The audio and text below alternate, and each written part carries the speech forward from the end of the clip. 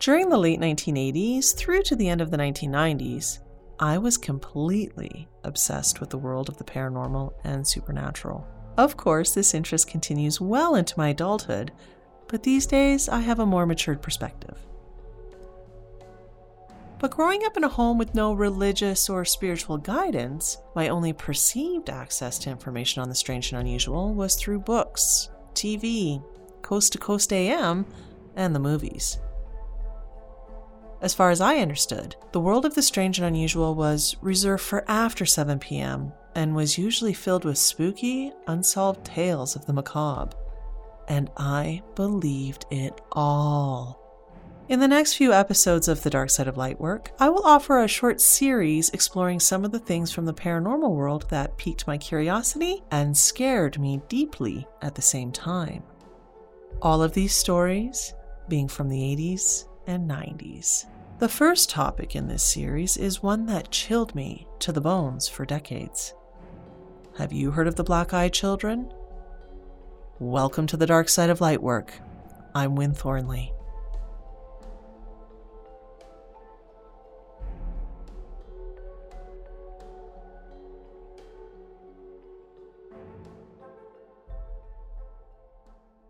They say that all journeys begin somewhere, and my path into the unknown began fairly early in life. As early as kindergarten, for sure. I was very aware that things were not always as they seemed, and that there were things that exposed themselves in the dark and the quiet of the night. There were many supernatural topics that gave me the willies, and the tales about the Black-Eyed Kids was high on that list. I always thought I heard about these spooky kids on the show Unsolved Mystery, one from the years with Robert Stack. But the memory is a funny thing. At the onset of this research project, I found out that Unsolved Mysteries have never featured this paranormal tale. But a show called Monsters and Mysteries in America is credited for being the first mainstream show featuring this paranormal story. If this is your first time hearing about the Black-Eyed Kids, let me offer you some insight into who they are and the origin story that started it all.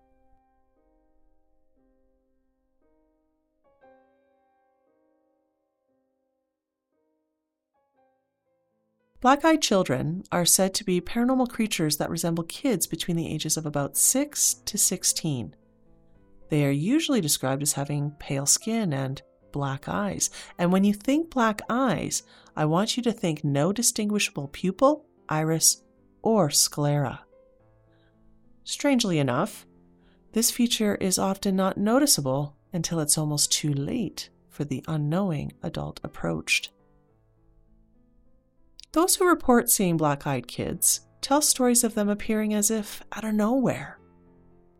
They're often said to be asking for rides home, begging on the street, and knocking on the doors of residential homes, with almost all accounts taking place at night. They may claim that they need to use the phone, or that they're lost, or that they want to see a movie, like in the case of Brian Bethel. But whatever they say, they all have one thing in common. These kids instill a sense of dread and fear in anyone who meets them, and this occurring before the would-be victim notices their darkened eyes. Some of the sources I came across claim these children have an almost hypnotic effect on those they approach. All of the stories recounted online share the feeling of dread overcoming those who encounter black-eyed kids, often resulting in the person giving in to the flight response they feel taking over their bodies. Various accounts across the internet claim tales of the black-eyed kids began appearing across a couple of timelines. I found one story that was said to originate in the 1200s, but it had little to no detail. And one story kept coming up from the 1800s, but there was really no date, and it only appeared in around when the original story hit the interwebs in the 1990s. The bulk of the claims mainly focus on cases said to have taken place in the 1990s and maybe some in the 80s. Most sources I came across agree that Brian Bethel's experience from the mid-90s is the first and most credible posting to the internet in regards to the black-eyed kids. And this is what he had shared. Brian Bethel recounts a strange experience he had in Abilene, Texas, and to be transparent, I had some trouble in the beginning finding Bethel's original account. The articles and videos that did come up at the onset of my research were pretty much carbon copied, but had one major detail that was unclear: the exact year and month that Bethel's account took place. All sources agree this event took place in the spring or summer, but reports conflict the year. Was it 1996 or was it 1998? Before I got too carried away, I took a step back and decided to look into Brian Bethel a little bit more and track down his original account. Here's what I found out. Living in Abilene, Texas, Bethel has been contributing articles to the Abilene Reporter News since April of 1997. Today, he is listed as holding the title as senior staff writer with the same news outlet. The last article I was able to pull up from Bethel was dated January 6, 2023, so very, very recent. I cruised through his list of articles and kind of skimmed the headlines. His niche seems to be community information and announcements, national news, and covering human stories of the Abilene area. So nothing really on the paranormal angle here. I was finally able to find an article about this creepy kid's encounter from the 1990s that was dated April 13th, 2013. This article was written by Bethel himself and for his mainstream news outlet. It was a follow-up article his colleagues asked him to write in response to his upcoming appearance on the TV show Monsters and Mysteries in America. In this article, Bethel explains that he originally only shared his black-eyed kids story with a small email group he was in. From there, he claims it was shared with the World Wide Web. Bethel goes on to share that he felt it was natural to separate his experience with the paranormal and the award-winning journalism the Abilene Reporter News offers. That's why he never offered the story idea in all of his time working there until he was asked to. Now, I won't take time to read through the whole article. It is fairly long. I have a link in my show notes for you to consider after this episode, but here are the Coles notes of Brian Bethel's experience with the black-eyed children.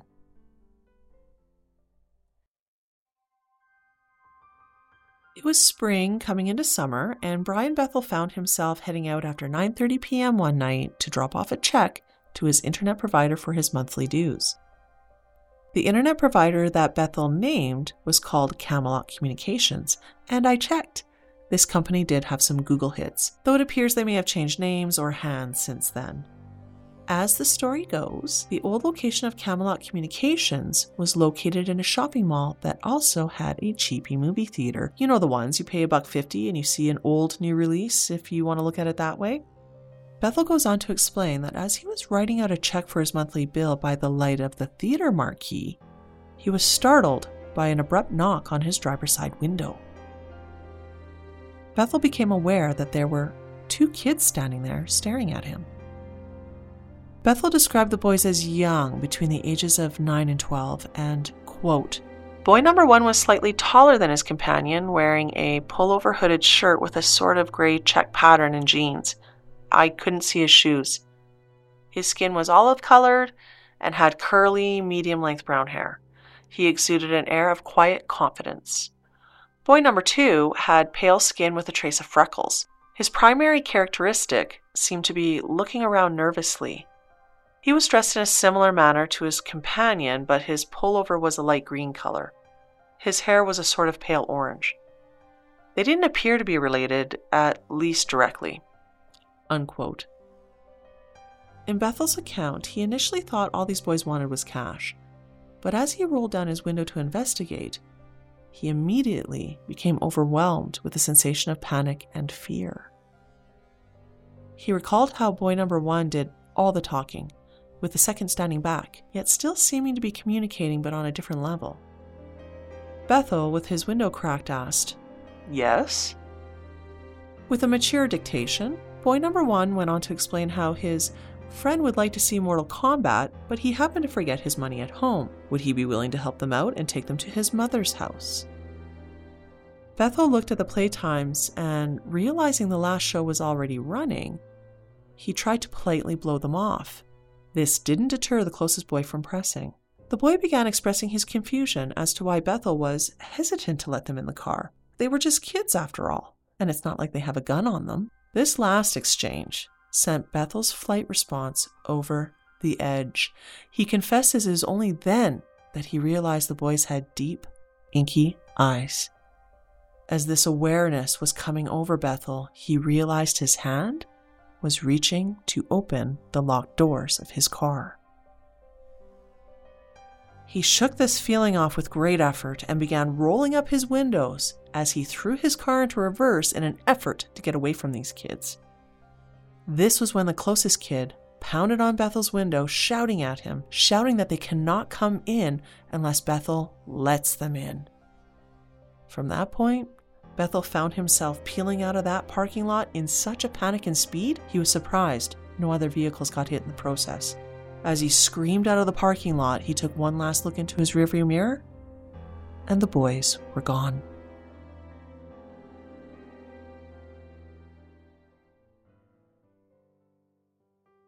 Since coming out and talking about this experience with his private email group in what Bethel believes was 1996, he has been kind of like a black-eyed kids contact. In that article from 2013, Bethel says he wishes he took greater care in his documentation of this creepy experience. As a writer, he did take care to write down the details at some point after his encounter, but all he could recall as far as timeline was he was wearing shorts at the time. Seems weird already, considering he could recall minute details like the outfits the boys were wearing. I took it upon myself to check into the release date of Mortal Kombat because what a great clue to verify timelines. The first in the movie franchise was released in the US in August 1995, so 96 would make sense because of the cheapy movie theater. But Mortal Kombat Annihilation was released in 1997, and I recalled an article I found on pararational.com that supposedly contained a copied version of Bethel's original account to his email group, which was dated January 16, 1998. So it was really the article from 2013 written by Bethel himself that I will hold as most credible, and he figures 1996 by the most recent written account. He goes on to explain this in his segment on Monsters and Mysteries of America as well. Anyways, being a black-eyed kid contact was something Bethel goes on to talk about in his 2013 article for the Abilene Reporter News. He said in the early years after his story hit the internet, he was more than happy to answer questions and share his story with those who contacted him. Questions that would come in were related to who or what these kids were. Many people would share their experience and their suspicions, and this brought Bethel comfort. Just knowing his experience wasn't isolated was supportive. But over time, he began to pull away from the black-eyed kid questions. After all, he felt he didn't really have any answers, and he was pretty tired of the repetition of it all. By the 2000s, news junkets as far away as South Korea were asking Bethel for interviews. This is when Brian began declining media interviews and those contacting him about black-eyed kids through email and phone. Well, until Monsters and Mysteries in America came knocking in 2012, but after 2013, it appears as though Bethel steps away from the black-eyed kids' limelight once again. Though his experience is the highlight in a chapter of a book titled Black-Eyed Children's Second Revised Edition, published December 3rd, 2017. This book is a case study into the black-eyed kids and written by David Weatherly with a foreword by Nick Redfern.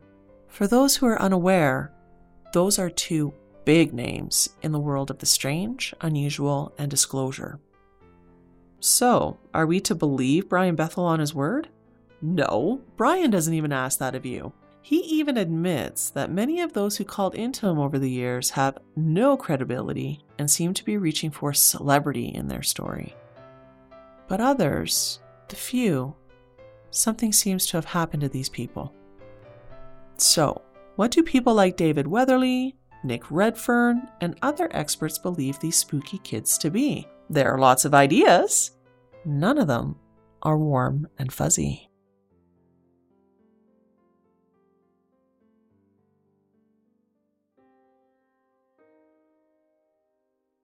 The common consensus is that these children are either possessed, vampires, some type of demon or entity from the abyss.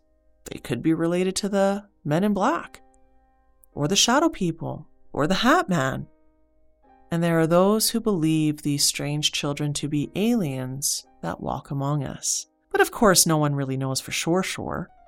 And that's for a good reason. Tales of the Black-Eyed Children have generally been accepted as an urban myth. And I tend to agree with that at this stage in my life. Not only are most of these stories about friends of friends, but what they all seem to have in common is each tale is about a one-on-one experience with these children. And if we remember from past episodes, paranormal experiences are subjective. That doesn't mean something isn't happening to these people, but whatever is happening is being experienced through the filter of fear, which is a filter of great distortion. One other thought I want you to ponder on is how popular creepypasta stories have become online, and those fictional accounts run like wildfire all over the internet. Slender Man is a perfect example from today's younger generation creepypasta tales. Like Slender Man, the Black-Eyed Kids accounts can be filed under fan fiction, even though these tales have said to generate real-life experiences. The human mind is a beautiful thing, and it'll often fill in information that it cannot make sense of. For this episode, I'm going to unpack only one of those beliefs about the Black-Eyed Kids, and that's that they are demonic beings. This is a world I have been enmeshed in, and I can say with confidence that I'm not buying it. And for one main reason. I took a fine-tooth comb through 3 books I have on demonology and a few others that cover aspects of this area of study. These resources are written by well-respected authors in the field. I was unable to find any mention of the Black-Eyed Kids in any of these sources. All quote-unquote credible Black-Eyed Kid stories are online or in video or talked about on podcasts. That all being said, I had come across an article online that mentioned Rosemary Ellen Guiley and her thoughts on Black-Eyed Kids. Guiley was a top expert in the field of the paranormal up until her passing in 2019, with over 45 books on subjects like angels, demons, astral travel, and psychic abilities. I trust her perspective and curation of information, having several of her books myself. Back to what I read from this third-person account. This article said, Guiley believed the Black-Eyed Kids to be some type of demonic being. But as I was scouring through her 2009 book, The Encyclopedia of Demons and Demonology, I couldn't find her mention anything about them. I also checked my copy of her Encyclopedia of Ghosts and Spirits just in case. I found nothing, so onto the interwebs I went.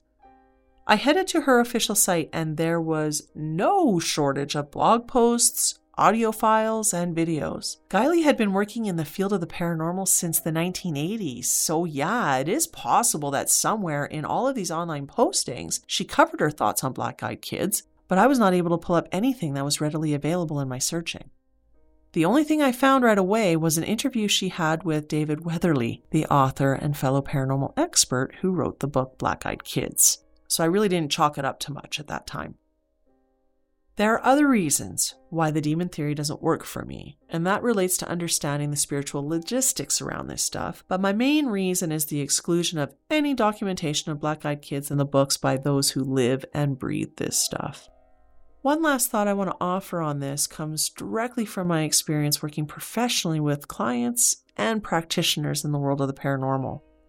I have heard many people tell me about their experiences with shadow people, the Hat Man, tricksters, alien encounters, and parasitic infestations. Not one client has ever shared with me anything about Black-Eyed Kids, and neither have any other practitioners. No dreams, no random encounters, or third-party stories. And I get a lot of questions in my inbox and at sociable events about the darker side of lightwork, not only from my colleagues and clients, but from those who are just curious about picking my brain about this stuff. So yeah, it all makes me wonder a little bit.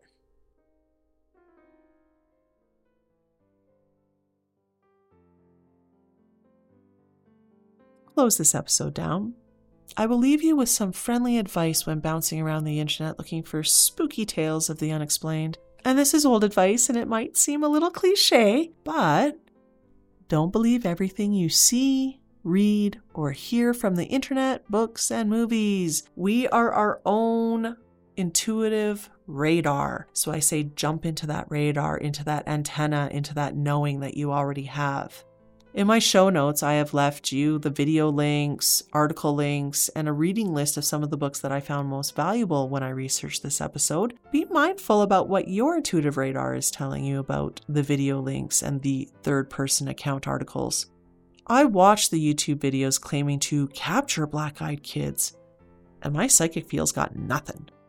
I read the articles, and my claircognizance was led right to the halls of creepypasta and a good horror tale gone viral, packaged as a true story. I thought about reaching out to Brian Bethel, but it is clear he is maintaining his story from 1996 or 1998, or when was it again? Oh, right. All he can remember is it must have been spring or summer with the shorts on and Mortal Kombat playing.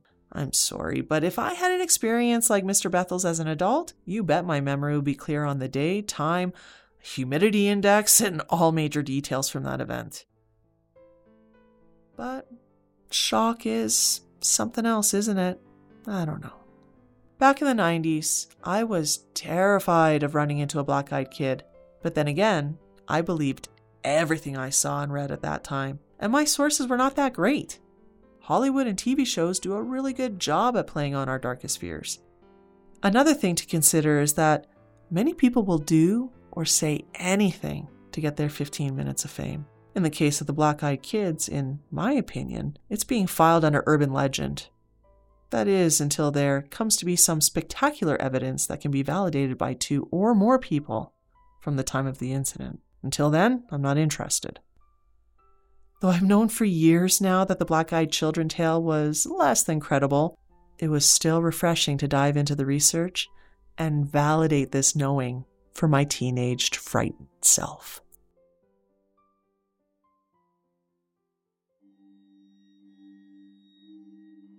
Thank you so much for popping by and spending time with me today. I really appreciate you being here. Since I'm an independent podcast host and producer, a 5-star review on Apple Podcasts, a follow on Spotify, or a review on where you're listening to me right now would really help others find my show. And a quick share of this episode or others you like is also always appreciated. Outside of my podcast platforms, you can find me on social media by searching for The Dark Side of Lightwork with Wynn Thornley. If you like bonus content, I invite you to check out my exclusive Patreon community. Now, you can follow my Patreon community without subscription, which is great. I'm actually making a move from my social media pages to eventually only be sharing on Patreon. It's such a beautiful space of troll-free interaction. For those who choose to upgrade and contribute a monthly pledge in my Patreon community, just know that you really help with the growth and expansion of the Dark Side of Lightwork. I have lots of exclusive content available for those who contribute at the $5 tier. Content that's not available anywhere else. You get behind-the-scenes research, meditation audio files, bonus episodes, and virtual video tours. Any support is welcome, and I feel grateful for all the support I have already received. Thank you so much. I'm also expanding the conversation of my other passion of working with the empathic, psychic, intuitive, and mediumship community as a top mentor over on the Wisdom app. There you can find me going live throughout the month, and there's a lot of archived talks as well. Wisdom is a blend of live radio and podcasting, as all live conversations become archived so you can listen in later. Wisdom also offers the option to chat live with me, so I invite you, be my guest and join the conversation. Thank you once again for listening until the end. I look forward to dropping the next episode soon. So until then, take good care.